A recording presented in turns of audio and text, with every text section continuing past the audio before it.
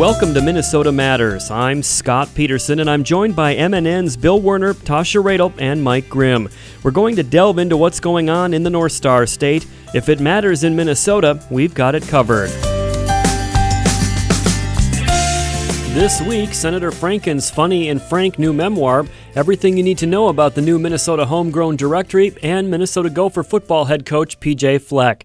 But first, this was the week that the work of the 2017 legislative session, which was fraught with fits and starts, finally became law. But as is usual at the state capitol, it wasn't quite as simple as that.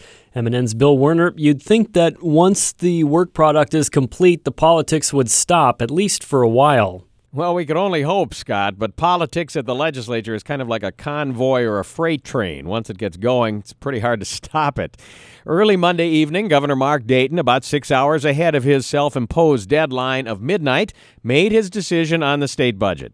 I am signing into law those 9 so-called budget bills in order to forestall a bitter June showdown over a state government shutdown. I have strong disagreements with certain provisions in every one of those bills. However, having been through 20 tumultuous days in July of 2011, I understand the enormous uncertainties and disruptions that even the threat of another shutdown would cause for many thousands of Minnesotans. I also know from prior experience that it is extremely unrealistic for any of us to imagine we would achieve any better results from protracted budget negotiations well into June. But as the governor officially ended the work of the 2017 legislative session, everything else in that $46 billion budget was overshadowed by a clash between Dayton and Republican leaders which could well spill into the summer. Because Dayton vetoed a tax cut bill last year over an error, a bill that was never resurrected as he and Republicans argued over other matters well into the fall. This year, GOP lawmakers put a provision in the tax cut bill, what they called an insurance policy, that would shut down the state's tax collecting functions July 1st unless the governor signed the tax cuts into law. A reprehensible sneak attack which shatters whatever trust we achieved during the session. In response, Dayton vetoed operating funds for the legislature after July 1st, saying the only way to forestall it would be if Republicans eliminate measures in the bills that he signed that give tax breaks for tobacco, big business, and wealthy estates, plus back out newly enacted changes to teacher licensing laws and cancel a ban on driver's licenses for illegal immigrants. If they want me to sign a bill that provides their funding for the next 4 years, then they have to pass a bill that I can accept and agree to sign. House Speaker Kurt Daudt responded. Dayton is saying he won't fund the legislature unless we agree to reverse things that he specifically, from his lips to my ears, agreed to through negotiations. That means that the governor is the one that can't keep his word. Daudt added, I would expect legal action forthcoming very soon. He points to the separation of powers article in the Minnesota Constitution. Senate Republican Majority Leader Paul Gazelka echoed, I don't know how he can possibly defund the people's voice, the legislative branches, and say that you cannot function. Gazelka planned to reach out to the governor to try to work out an agreement. But at the same time, Republicans put the machinery in motion for legal action. If that case does end up in court, it would be an interesting and unusual one. We explore that further with one of the top constitutional law experts in Minnesota, Hamline University Professor David Schultz. There's some significant constitutional questions here, both in terms of the legislature's action and in terms of the governor's action. In terms of the legislature, the effort to say that if the governor vetoes the tax bill, that it will defund the Minnesota Department of Revenue raises important questions regarding separation of powers and whether or not it can cut funding off to an essential or core state function performed within the executive branch. Conversely, the governor's threatened line item veto of funding for the legislature also raises state constitutional questions in terms of separation of powers by removing funding from the legislature and essentially disabling it from being able to perform its job. So we're seeing all types of interesting questions that deal with the heart of the Minnesota Constitution. and they raise some potentially interesting questions both legally and politically in terms of how all this plays out. At least when it comes to the funding of the legislature, I think the legislature has the better argument here. Still, the legislature would have to go through the courts, would actually have to fight this out, and exactly what their victory might be, assuming they got one, might not be completely to their liking. And let me back up on that just a little bit. You think that the legislature has a better argument in the sense of their argument that Governor Mark Dayton is encroaching on separation of powers by line item vetoing their budget, that might be potentially a stronger legal argument than the governor's objection about the legislature putting this poison pill measure in to cancel funding for the Department of Revenue, the tax collection process, if he doesn't sign the tax cut bill. Yes, correct, because the legislature is explicitly listed in the Constitution and is protected under the state separation of powers clause, and therefore to defund them would be to disable another branch of government, versus while the Department of Revenue is certainly an essential or important, maybe even a core function of the executive branch, it's not mentioned in the Constitution, and one could make the argument that because of that, the refusal to fund it doesn't rise to the same level of constitutional significance as would defunding the legislature. Have you ever seen anything like this before? The only other thing that rivals this was many years ago when Governor Pawlenty decided to end the legislative session by unallotting several $1 billion. I remember that. I remember that sick look of the Republican caucus members when they all came out of that closed-door meeting with the governor, and you could tell in their faces that, in fact, he was going to unallot those bills. That's right. Veto and then unallot.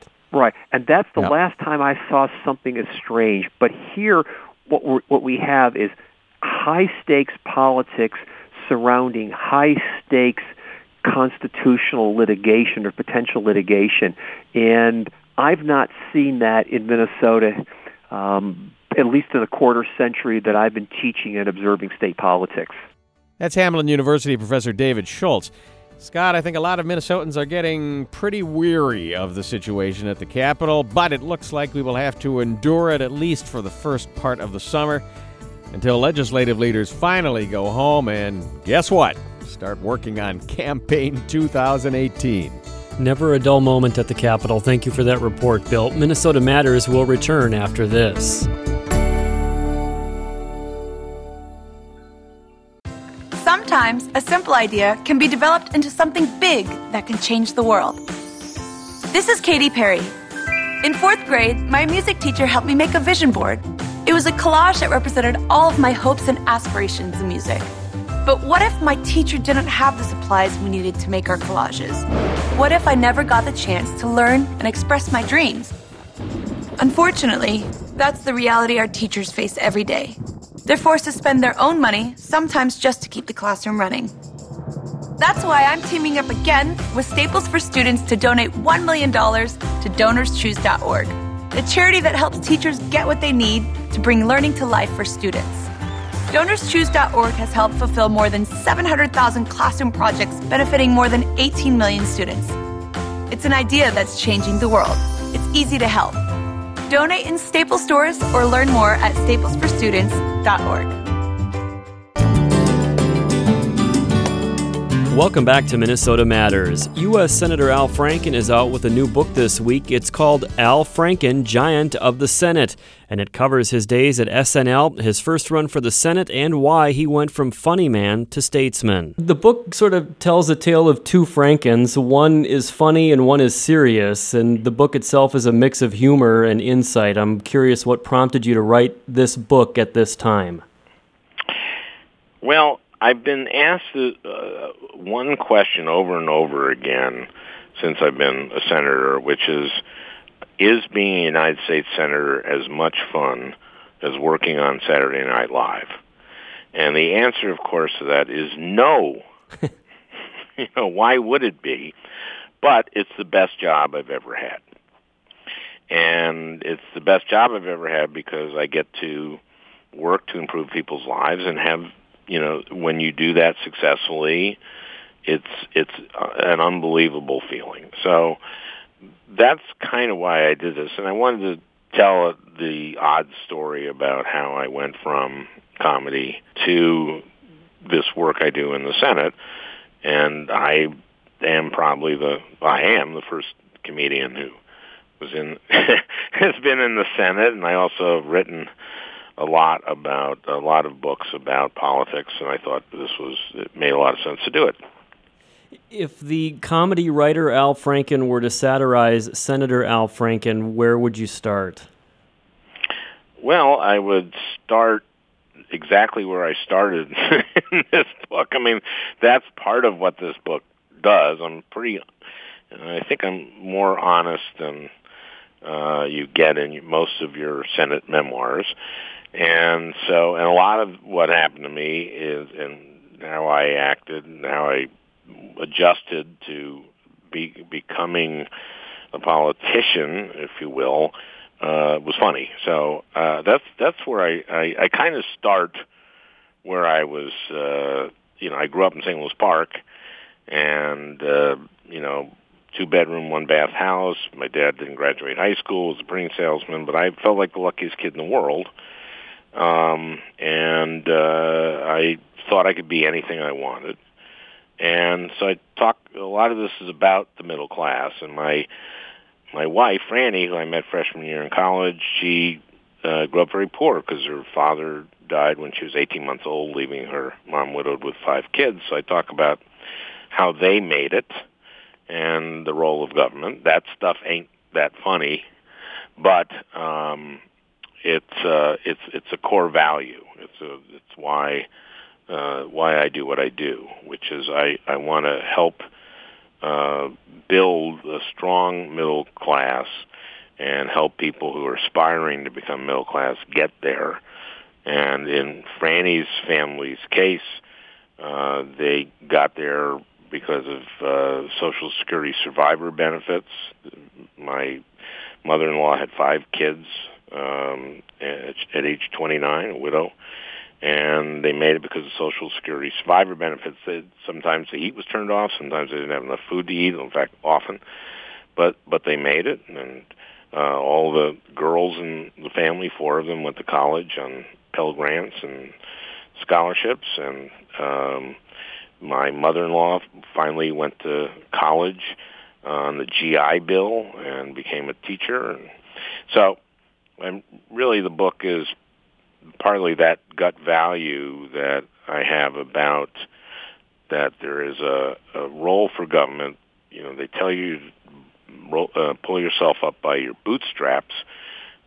First you got to have the boots, and the government gave Franny's family the boots, and they're all in the middle class, they're all productive, tax-paying members of society. And that's sort of the basics of why I do what I do in the Senate, and why I think it's important what I do. And then, I talk about the campaign I had with Norm Coleman, and that gets funny at times.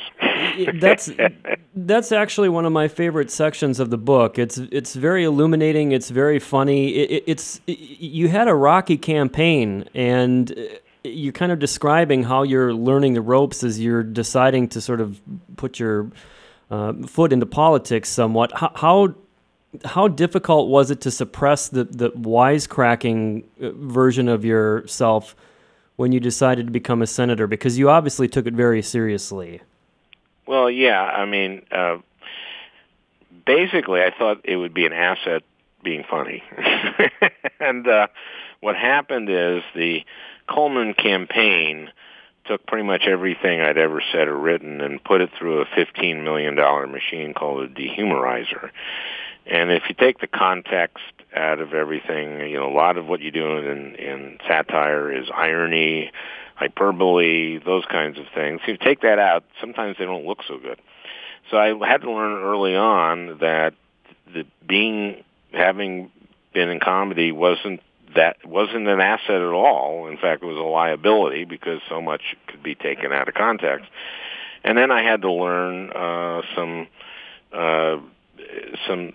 skills, some politician skills that I just was not used to, like pivoting. Pivoting is like when you're asked a question like, you're now 20 percentage points behind Norm Coleman in the polls.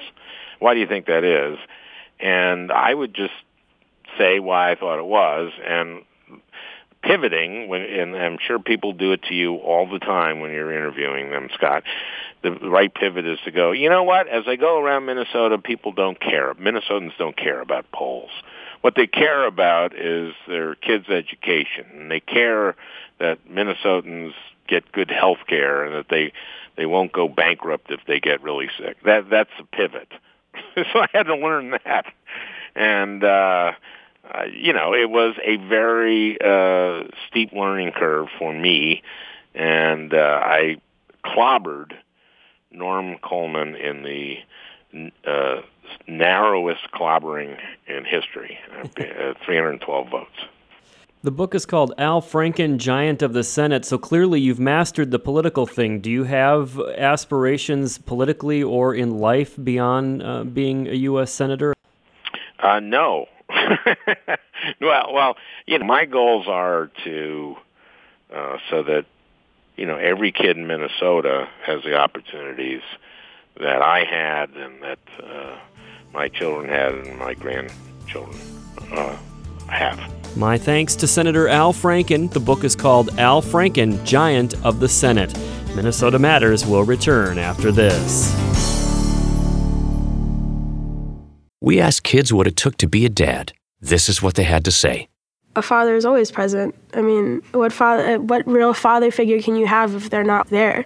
In order to be a good dad, you need to love your son. You need to put gas in your car so you don't break down in the middle of nowhere. And you need to make them breakfast. Yep.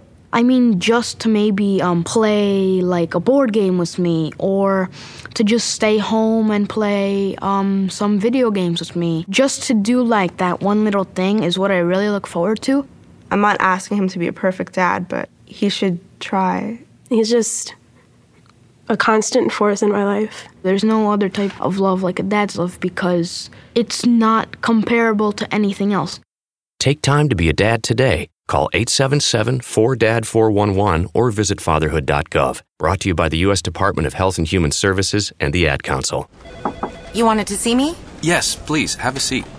So here's the thing. When this company brought you on, we took a chance on you. You didn't have that 4-year college degree we typically look for. Right. But we gave you a shot anyway. And since then, you've worked incredibly hard and given it your all. Thanks. You've been an important asset to the team, but I don't think you can be an intern here anymore. We want to hire you. You're serious? Absolutely. Find your next great employee. Introduce yourself to the Grads of Life. Who are they? Talent worth knowing about. Young adults of unique determination and experience. An ideal fit for your company in an entry-level position, internship, or even mentorship. They might not have every qualification you typically look for, but they're exactly who your company needs. I won't let you down. I know. Don't miss out on a resource many innovative companies have already discovered. Go to gradsoflife.org to learn how to find, cultivate, and train this great pool of untapped talent. Brought to you by the Ad Council and gradsoflife.org. Welcome back to Minnesota Matters. The 2017 Minnesota Grown Directory has arrived. The newest version boasts more than 1,000 member listings of local food and products from Minnesota producers. MNN's Tasha Radel tells us how we can get our hands on the largest directory ever. Here to talk all about it is Paul Huguenin. He's the program director for the Minnesota Grown program.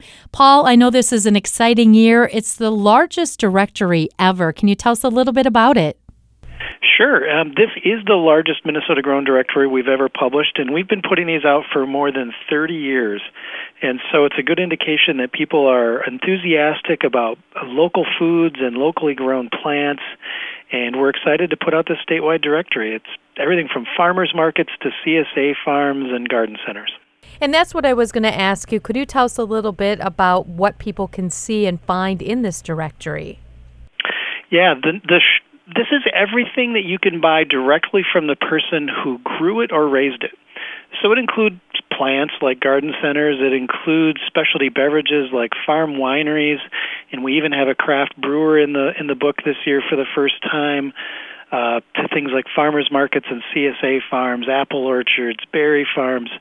But it's also a place where people can buy meat products and poultry direct from the farmers. So if you've always wanted to have a quarter of locally grown beef in the freezer for every night when you come home, we can help you find a farmer who does that.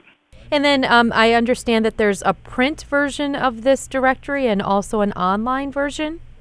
That's correct. So a person can go to minnesotagrown.com, all spelled out, minnesotagrown.com. They can search, they could put in their zip code, they could put in their city, and they could see everything that's available near them, or they could search for something specific like, a farmer's market or an orchard. They can also, on that same website, they can request a free printed copy of the directory. So we're happy to provide a printed copy. A lot of folks like to keep it in their car so that when they're driving to a destination, they can pick it out and use it as a reference of, hey, what can we do while we're in the Duluth area, or what can we do near Mankato? And I've been in radio for nearly 20 years, and I've done this story often. Paul, how long have you been there? Do you like how I said it? I have been here 29 years this May. I have been here with the program. So it gives me kind of a unique perspective on, where's growth and how have things changed. It's been a wonderful program to work with. Well, that's what I mean. Like you've seen this pretty much from the ground up. I mean, it's just got to be so rewarding for you to see how much this has taken off. So it's true. It is. I mean, when I started the first year, I would have been here and seen a directory come out. It had 230 listings. So to go through somewhere between a 4 and 5 times growth in the number of people in this book is fun. Well, and it's so true because I even catch myself, I mean, probably 10 years ago, if I ran into a farmer's market, I'd be like, okay, that's great. But now you seek them out and you want it. It's I don't know. It's a weird kind of a new addiction, so to speak, if that makes any sense. And it does make sense. And one thing that I've noticed when we go to events to hand out the directory, when I started, we had to talk about why you should buy locally. Now all we have to do is let people know how and where. Sometimes when we do stories, a lot of people think that these things are only available in the bigger cities like the Twin Cities. Is there something for everyone all across the state, even in those rural areas, Paul? That's the beautiful thing about the directory. It is truly statewide, and if you're on the Canadian border, you can find a farmer's market near you, and if you're on the Iowa border, we can help you there too. So it's a nice thing about Minnesota is we have farmers all over the state, and they all have different things that they grow, but yeah, no matter where a person lives in Minnesota, they can find somebody near them and take advantage of the opportunity to buy locally. Thanks again to my guest, Paul Huguenin with Minnesota Growin'. Back to you, Scott. Thank you, Tasha. Minnesota Matters will return after this.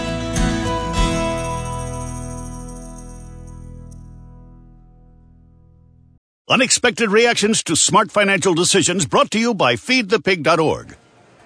Well, I finally did it. I opened a 401k. So you're giving up? Just like that? Giving up on what? On getting an inheritance from a distant relative. Don't you think if there were a billionaire in the family, we'd know about it by now? Listen to me. We are one phone call away from riding horses on our own private polo grounds. One call from christening yachts, having a butler, using summer as a verb. How do you figure? Look, everyone's got a rich uncle somewhere. It's statistics. So the best thing you can do is just prepare for the inevitable. Right, which is why I thought maybe it would be smart to take control of my finances. Start using a budget, get out of debt, set some retirement goals. Budgets? Debt? You watch your mouth. Retirement shouldn't be a goal for us. It should be a way of life. When it comes to financial stability, don't get left behind. Get tools and tips for saving at feedthepig.org. This message brought to you by the American Institute of CPAs and the Ad Council. Welcome back to Minnesota Matters. Golden Gopher head football coach PJ Fleck continues to take part in the annual Gopher Road Trip, where high-profile U of M coaches tour the state to interact with fans. He'll begin a 3-day, 7-community trip early next week through northern Minnesota. He had an 8-city, 3-day tour last week through the southern part of the state as well. MNN Sports Director Mike Grimm spent time on the road trip with Fleck and sat down with the new football coach for Minnesota Matters. Well, Coach, your first foray into getting into the outstate, so to speak, what has that experience been like for you to see some of the state outside of the Twin Cities? Well, it's been elite because really I go from my house to the office to the house, and that's pretty much anywhere I go. If I go somewhere else, somebody probably drives me to a lunch or a dinner. And I'm probably doing work on my phone. This has been really nice. You kind of just sit back on the bus, get to know our coaching staff, get to know all their accomplishments. I mean, we talk about football right now, but man, I can't believe how many national championships and Big Ten championships we're winning at the University of Minnesota in all of our sports. It's just a fabulous time to be a Gopher fan. But I love traveling the state. I don't know it very well, so for me to be able to go around and see what beautiful state we have is really inspiring. And there's every time I pass a river or a lake, Coach Patino is giving me crap on the bus because every time I pass a body of water, what body of water is that? Jessica, what body of water is that? Just because it's 10,000 lakes, and I want to know where I am. And it's just beautiful, and the receptions have been awesome. Yeah, what has the feedback been like from fans when you interact? I think everybody's really, really excited.